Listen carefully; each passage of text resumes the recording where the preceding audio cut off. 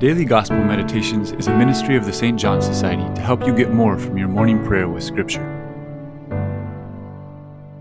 In today's Gospel, we read about what happened when the disciples returned from their mission. They came back filled with joy because of the conversions and healings they had seen.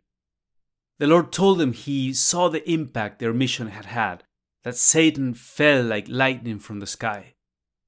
And yet He told them not to rejoice so much in the thrill of that activity, but in the fact that they were closer to the Father and could better understand the kind of things God values.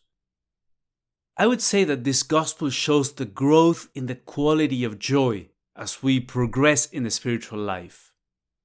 Many people don't associate religious life with joy.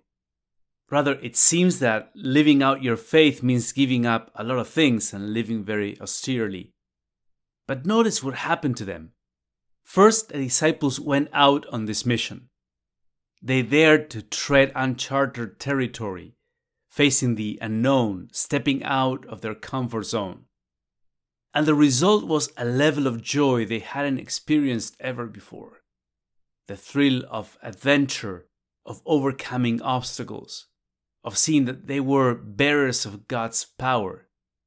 What Jesus told them at that point, that they should rejoice even more about their names being written in heaven, means that the new joy the disciples had discovered wasn't the highest type of joy.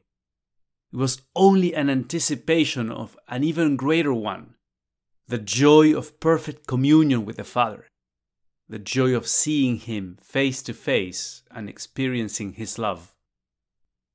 And then Jesus began praising the Father for revealing these great mysteries of the kingdom to the childlike, to those that have a docile, teachable heart. God has hidden these things from those who are not teachable because they think they know it all and they have all they need.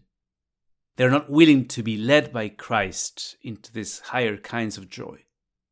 Why does Jesus praise the Father for those who are humble? Well, because He Himself is that way.